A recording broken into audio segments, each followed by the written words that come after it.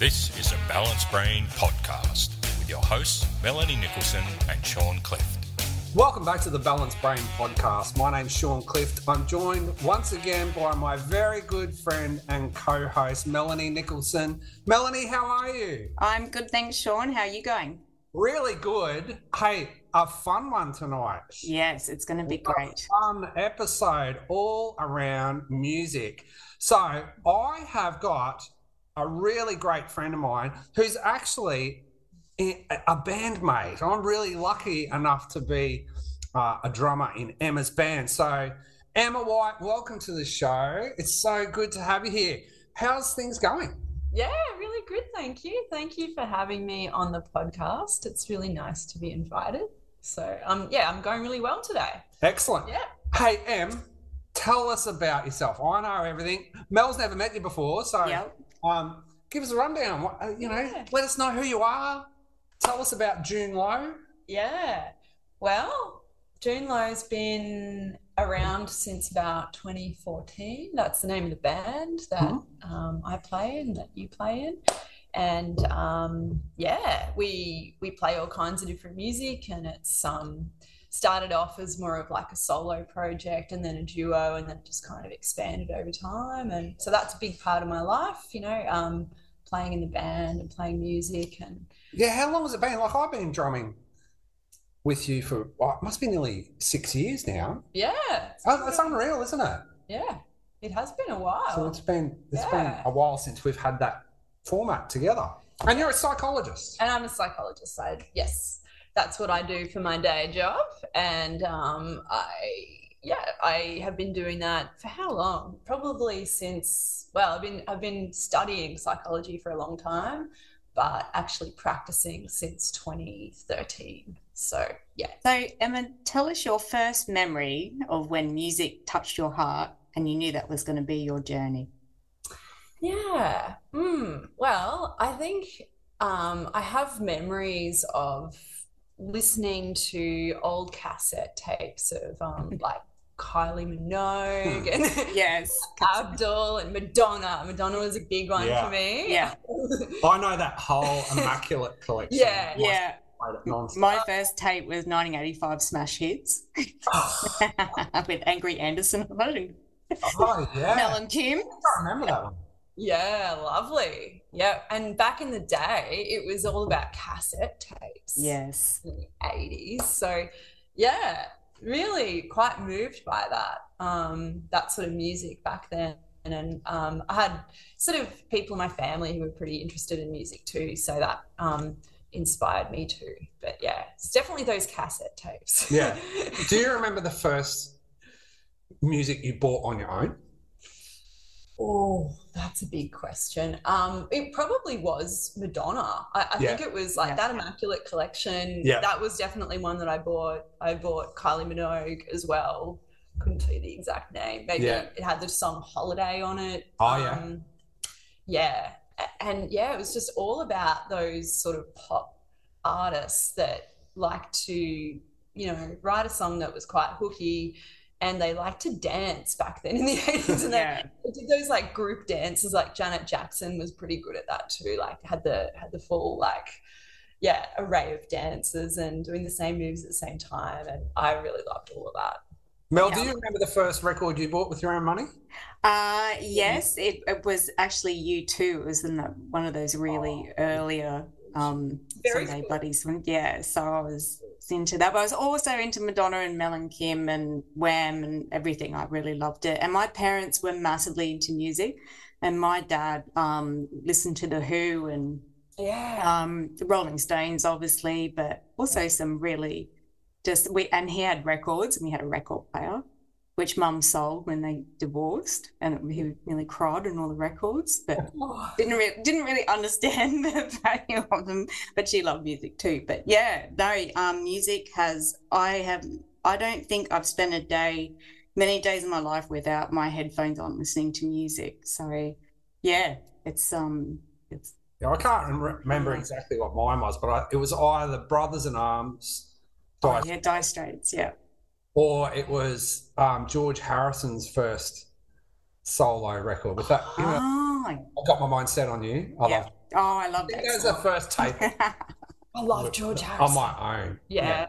Oh, cool. Yeah.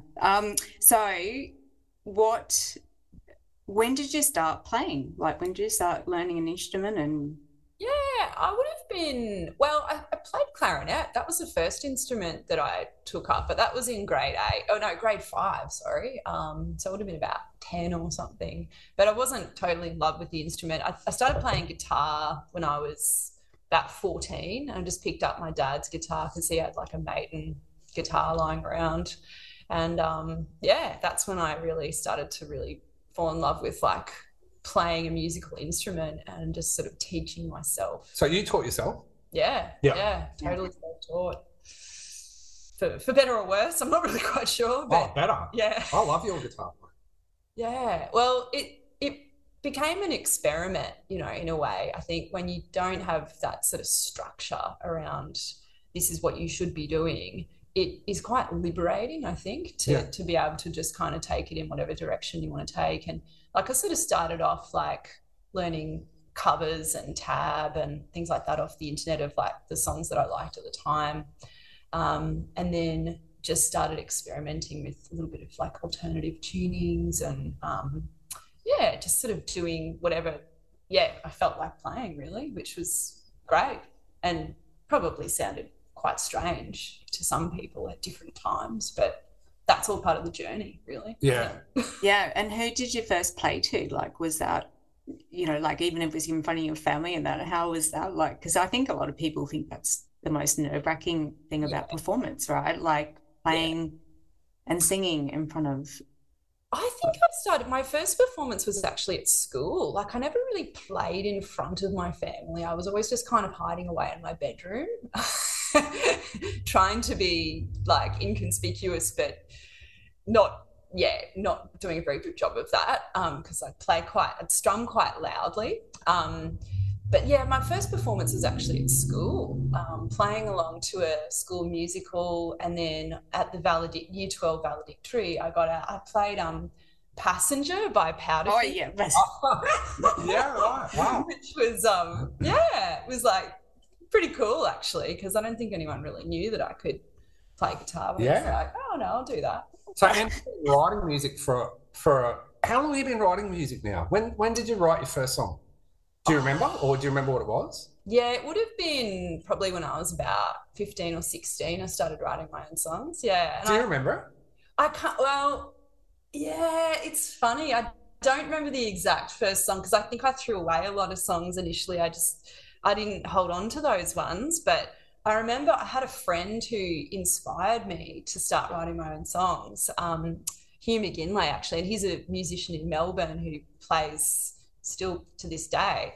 And he just said, oh, have you ever thought about like writing your own songs? And he just put the idea into my head because I hadn't really considered that before. Yeah. And I was like, oh, maybe I'll do that. Like, and then I just gave it a go. And so what happened? What came first? Did you come up with a lyric idea or chords, or how did it happen? Do you remember? Probably would have been the lyrics first for me because I was writing poetry before then. So yeah, like, and I used to write like in my journal and stuff as a kid. So words were always pretty important to me. Okay. And did you write an angsty first song, or did you write about a crush?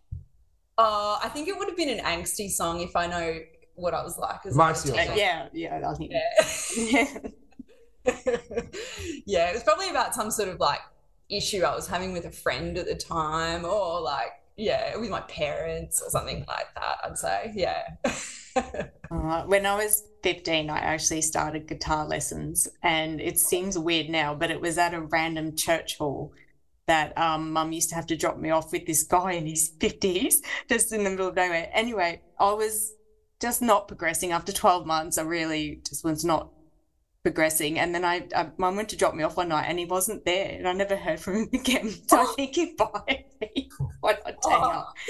So yes, my music career ended. Other than singing in choirs, my instrument ability has failed. But yes, I used to write. When I was 15, my friend and I wrote a Mills and Boons novel, even though neither of us had even had a first kiss. So it was like Yeah, we had no, that's why I was asking what you wrote, because I think when you're 15, you think that you know everything, right? Like you're 15, you're like, yeah, mature, but yeah, it's music.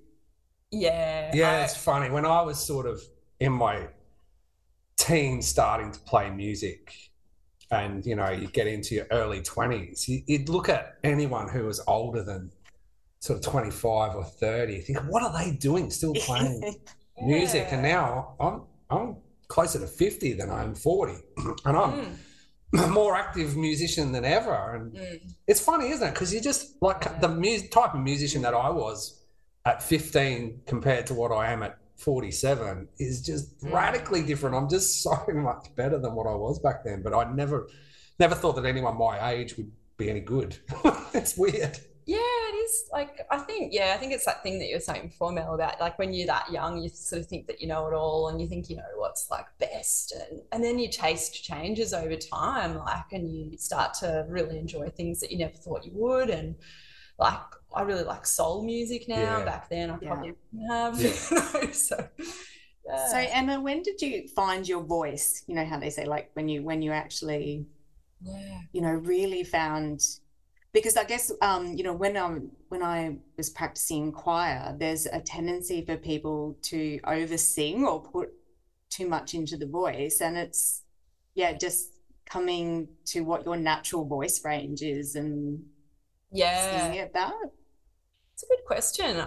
In some ways, I still think I actually am finding my voice. Like I have voices that I use depending on what sort of music I'm playing. Like if it's more kind of folky and acoustic, it'll be a lot softer usually, or just different kind of intonation and phrasing. But then if I'm playing in the band, or if we're doing kind of more rock-based songs, it's going to be a lot more forceful, and I'm going to have to like use like more of my sort of diaphragm, I suppose, when I'm singing, to really kind of get the voice out there. And and probably use a little bit more range with that too, to like hit some of those higher notes. And so it does vary a bit, and I feel quite comfortable saying that now, because I think you do sort of find your voice or your range, but there are different sorts of voices you can use. And like I look at an artist like someone like Aldous Harding,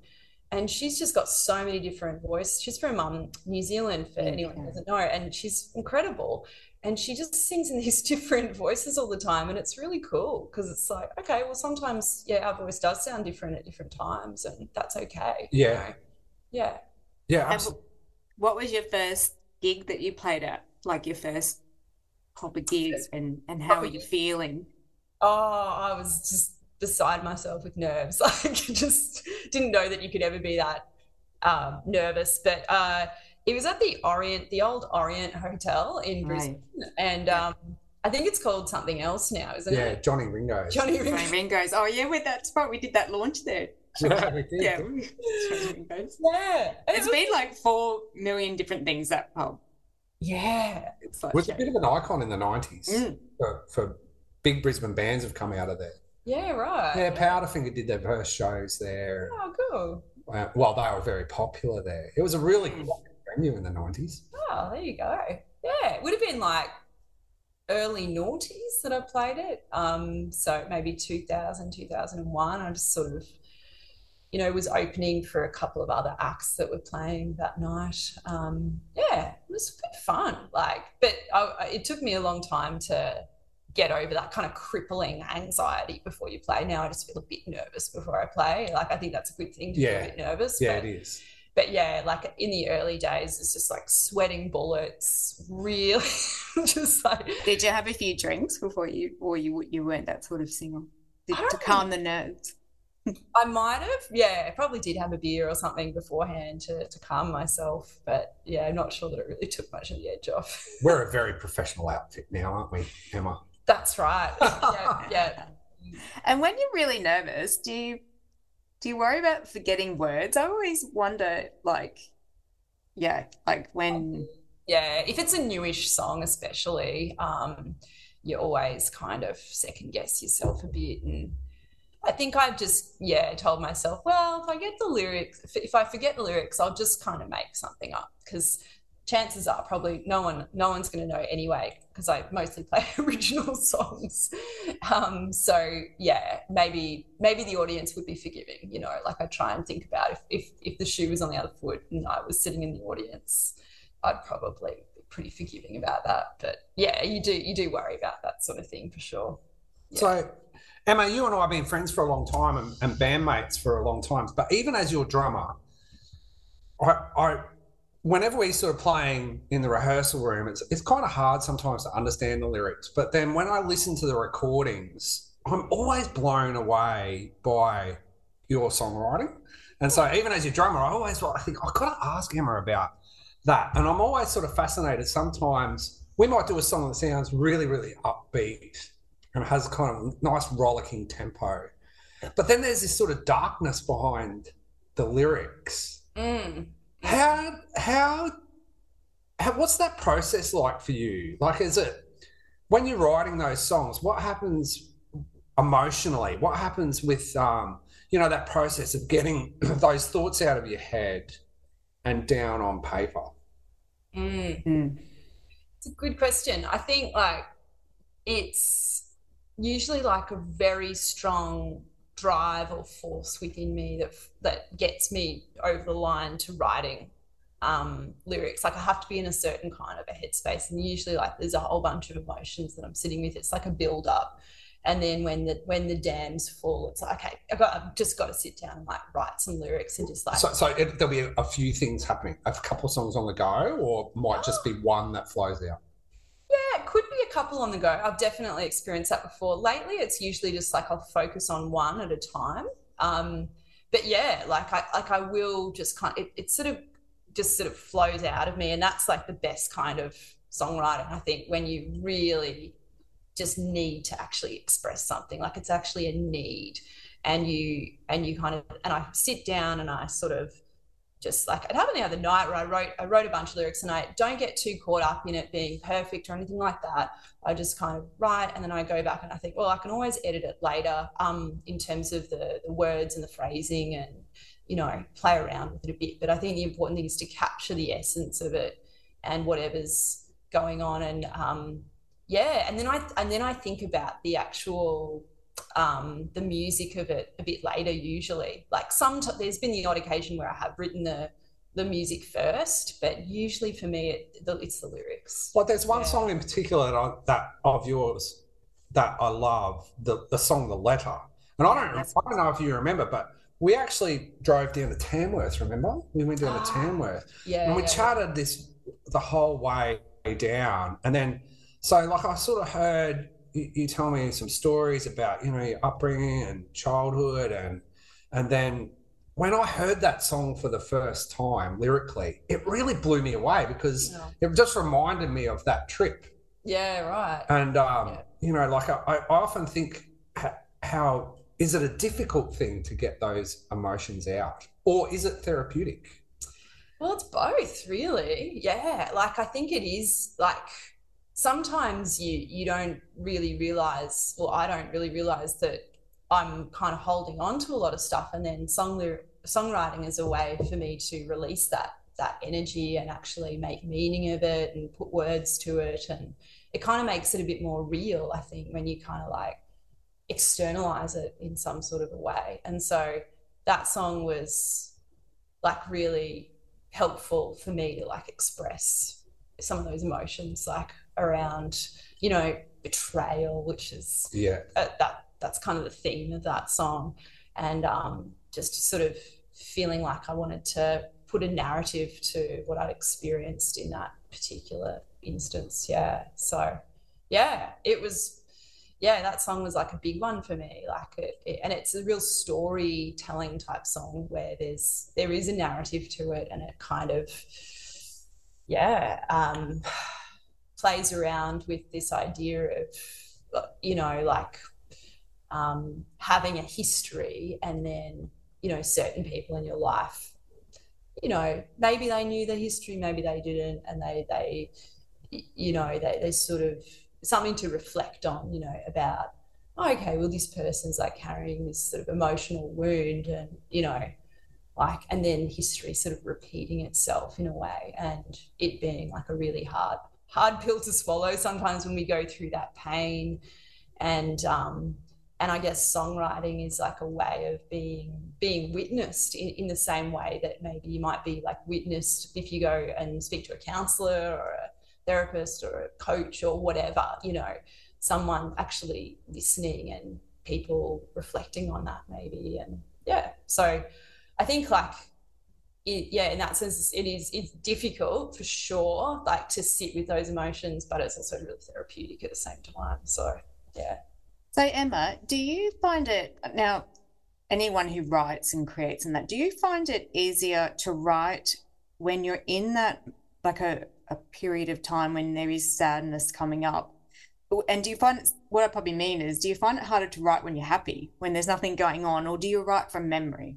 Like a memory of something comes up and you start writing and then the emotions come with it. But if you're in a really content part of your life, is it harder to write from that space? I think so, yeah, for me, because traditionally, like, I have tended to write when I've been like trying to process difficult emotions or experiences.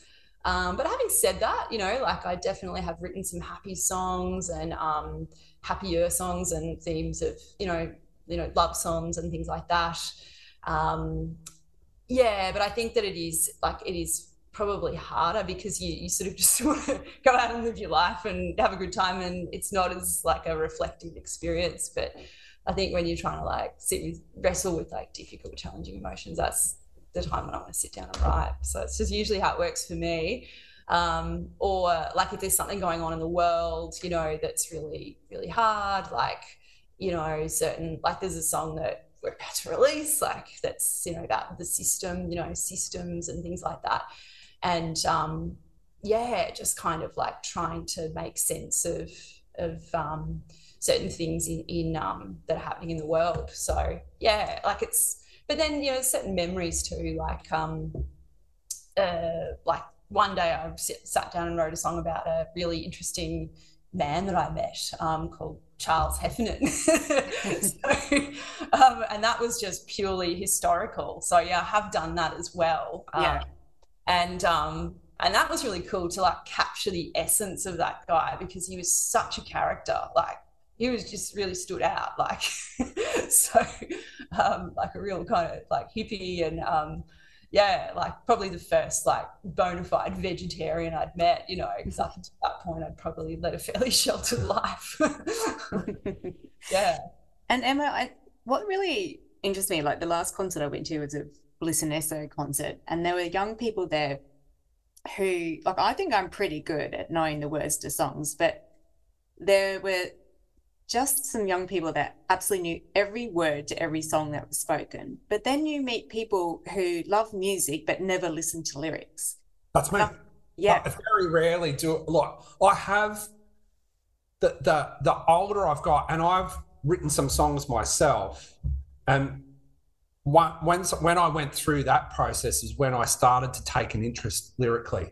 But I'm much more of a musical. Yeah. The music for me is what really drives me. I can actually feel the emotion in the music, and the lyrical content can almost mean nothing to me. Yeah. It'll evoke that kind of emotion. So I've become more interested in lyrics the older I've got.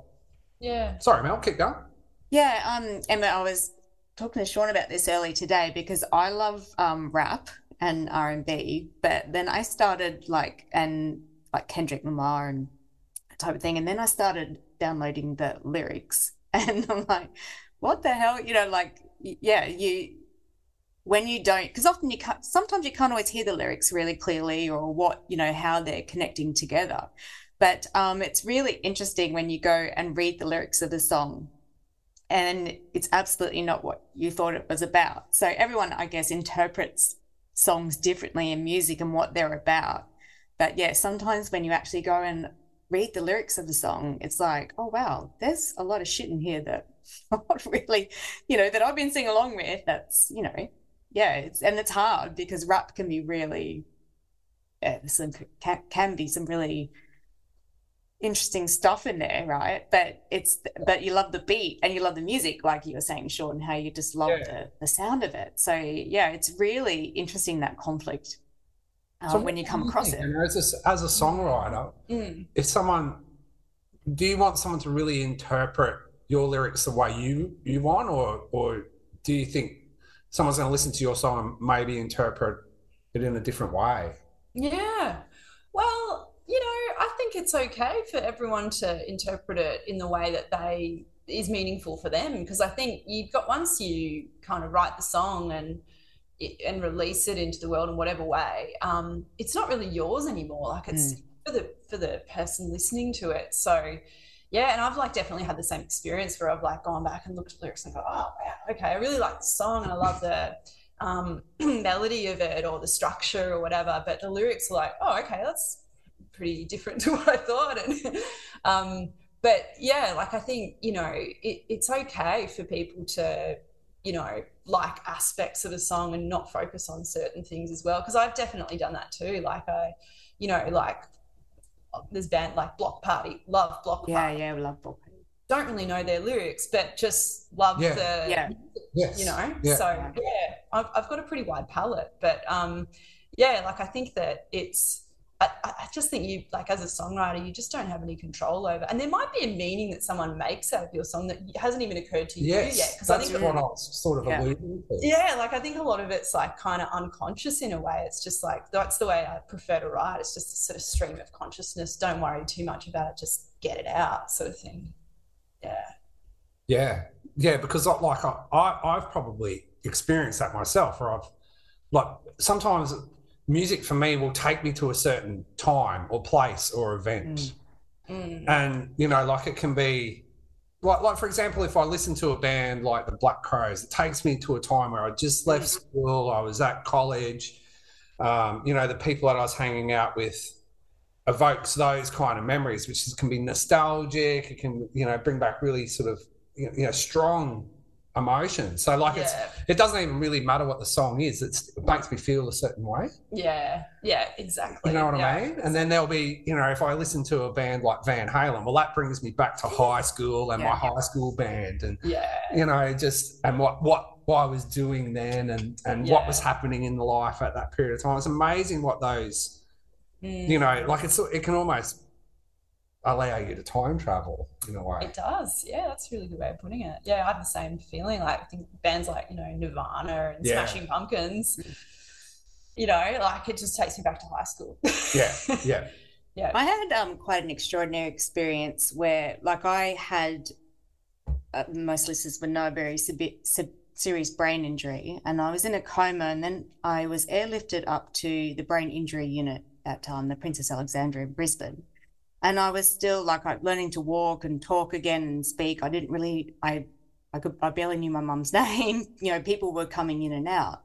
And I must have been in there a couple of weeks in the unit, and I had a friend come from work, and he'd made me a CD of songs and bought a CD player in.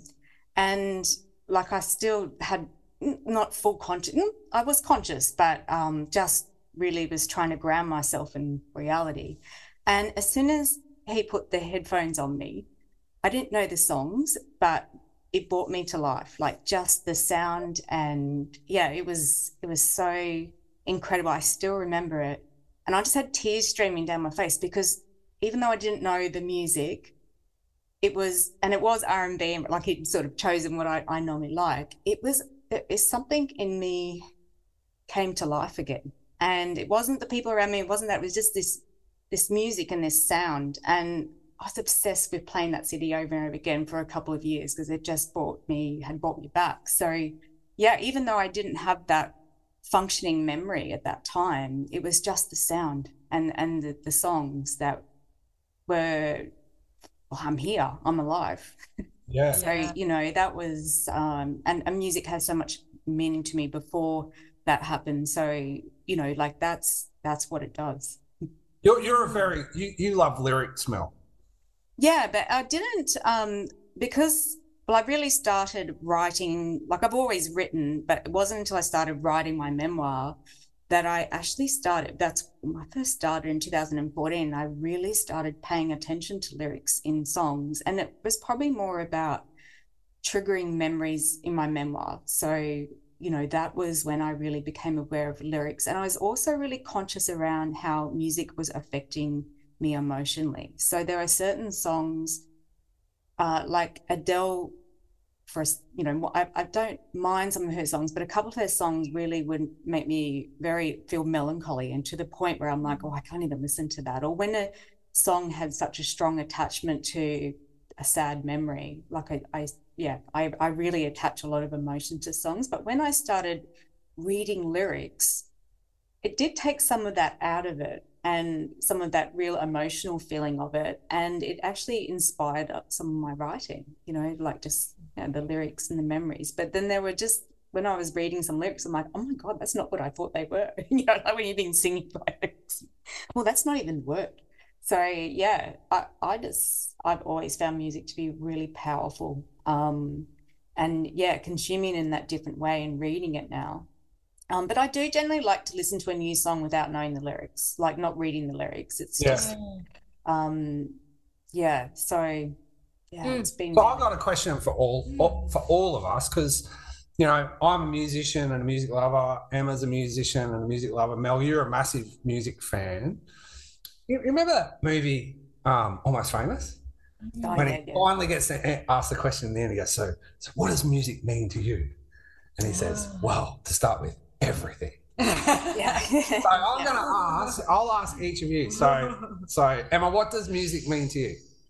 Oh, that's a big question. I just think it allows us to tap into everything like that we hold dear, like emotions, memories, experiences. Like it's like a portal, in a way. So I guess it's really hard to imagine life without it, and I've often reflected, oh my gosh, if I lost my hearing, that would be very sad. I know. Yeah. Yeah. So I do want to say everything that's been said. So, but yeah, I do feel like it has a huge place in my life. Yeah. Absolutely. Mel, what about you? Well, for me, it's connection, because it's a universal love. Like it doesn't matter what type of music you consume. It's something that connects us as a humanity, because it's pretty rare that I've met someone who doesn't like music. So there is that sense of that oneness, that shared love through story. It is storytelling, and through beat and vibration. Like I think that's really, it'd be a very sad world without music. And even hearing impaired, they listen through vibration. Yeah. So it's, and I would be interested to know how that feels, to experience music that way. Yeah. Like connection's a big part for me as well. I mean, some of the best people in my life have come through music, like you guys that I play in Emma's band June Low with, we become so tight over the last 6 years. And like what I find that for music, for me, especially as a drummer, it's kind of a meditative process for me. Like once I know the song, like what the arrangement of the song is, I really don't think about what my arms and legs are doing. Yeah. As long as I kind of go, okay, Emma's going to go into this bridge here, and then there's going to be a pre-chorus and a chorus. Like for me, once I'm in that rehearsal, particularly in the rehearsal room, because I don't even really think about what I'm physically doing. I just kind of play. Yeah. And you kind of enter this sort of zone. It's kind of meditative, where you really are connected to the other three guys in the room. Yeah. That's so and, so there's that kind of connection, which is pretty, it really is magical. It is. It is. Especially when we're doing our own music. And Emma's such a great songwriter, bringing us constantly awesome songs to work with. And then, the other two guys in that band who are such amazing players. I pinch myself that I'm in that band at times. Yeah. They're incredible. It's an amazing experience when you're creating something and you enter that state that's it's subconscious.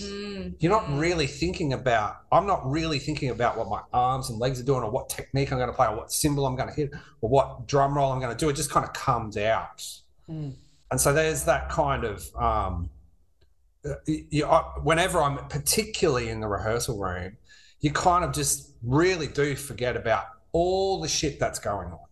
It really is a big escape in the most healthiest of ways. It's a real mindful activity, It isn't it? totally is. Yeah, just thinking about it now, it's like it's totally, very mindful. you're just focusing in that moment on what you're doing, and you're not even thinking about it. Like what you were saying with like, there's all this like coordination you need to play an instrument, and you know, probably cognition too. But it's effortless. Like it's just like, okay, we're here, we're doing this. And Well, sometimes I'll sit down and I'll practice something. Like I play a lot of guitar as well. Sometimes I'll practice a scale, or I'll practice a run or a picking technique. Or if I'm on the drum kit and I'm on my own, I'll practice some rolls and some paradiddles and some rudiments that like I want to bed down. But once I start playing in that environment with other musicians, all that goes totally out the window. I'm only focused on what the song's doing. And fitting in with the song. And fitting in with the song. And so you kind of enter that meditative state where, you know, like there's this physical conscious thing that you have to do with your mechanics of your body. Yeah.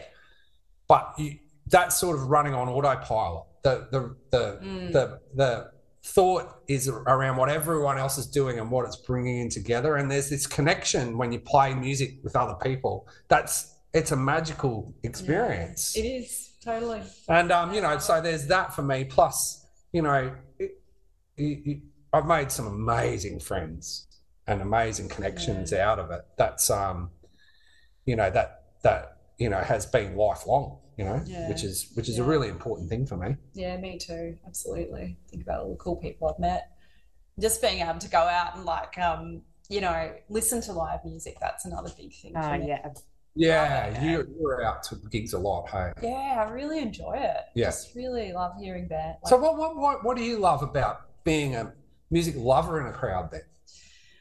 Yeah, I actually really like just seeing the flow of the set and how different musicians approach it and how they kind of, whether they talk much to the crowd, what the interaction is like there, the interplay there, or like how they, you know, and some people don't very much at all, and how they work together on stage, like if it's a band. I just love kind of just sort of not knowing also what's coming up next, and just being a part of it, being a part of the audience is cool. Because you can. It's really great when there's an energy coming off the stage that the whole room or crowd kind of gets mixed up in. That's when the real magic happens at a live show.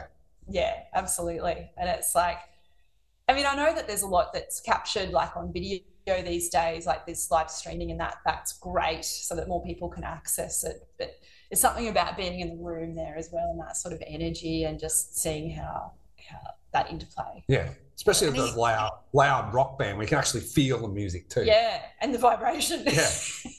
So I know Brisbane's pumping at the moment. So are you still getting gigs, like regular gigs? Because it's in Newcastle. It's at some places, but it's kind of died a bit. Like it was pumping here in the 90s, but Brisbane was like ridiculous when I went back there a couple of months ago, and it was just teeming with people, and there was music everywhere, and it was. I think it's starting to come back a bit, like post-COVID. That there's definitely more going on, more people going out. Like I haven't been out.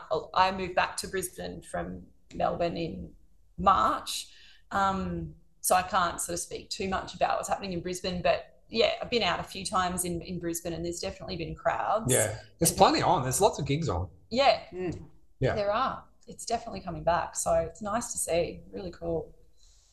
Well, we got a special treat because Emma's got a guitar, and I've asked her if she could play a song, and she's agreed. So what a special treat.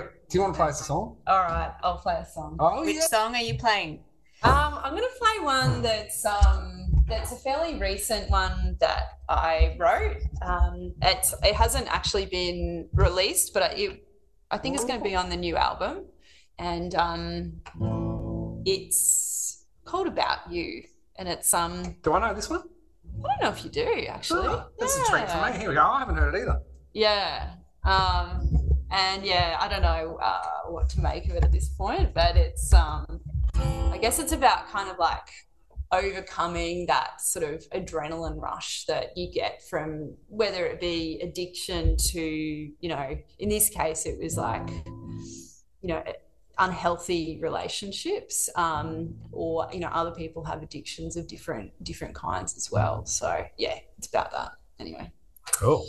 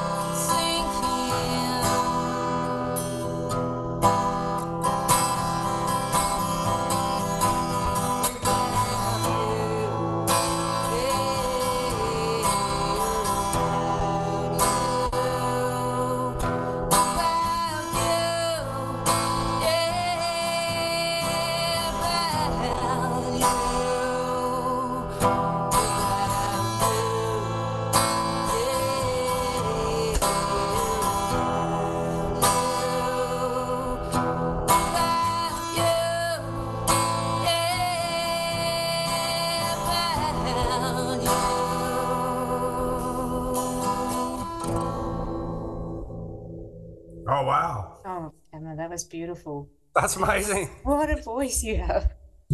Oh, thank you so much. Well, Mel, I think that's the best ending we've ever had to our podcast. Yes, that was amazing, Emma. It was just amazing. I'm glad I chose a song that was relatively straightforward to play. Sounded amazing. Hey, Emma, just quickly before you go, how can people hear your music? Oh, well. Come on, plug the band. On Spotify, you can hear it, June Low, and probably all the streaming platforms, Bandcamp and YouTube and all those kinds of places. Yeah. Yep, got a Facebook page. Facebook, Instagram, yep, got all the socials. And a new record coming out? Yeah, end of the year sometime. It's been fun recording that, hasn't it? It has been. It's been a lot of fun. Yeah. All right, Emma, thank you so much. That was amazing, and such interesting stuff about music. I think a lot of people out there will get what we're all saying. Yeah, absolutely. Mel, what a special end to the show. What a great episode. Thanks, Emma. Thanks for having me. Thanks, everyone. Thanks for listening. Let's catch up soon. Mel, it's good to see you as always. See you, Sean. And yes, we'll get ready for the next one. Thanks, everyone. Bye.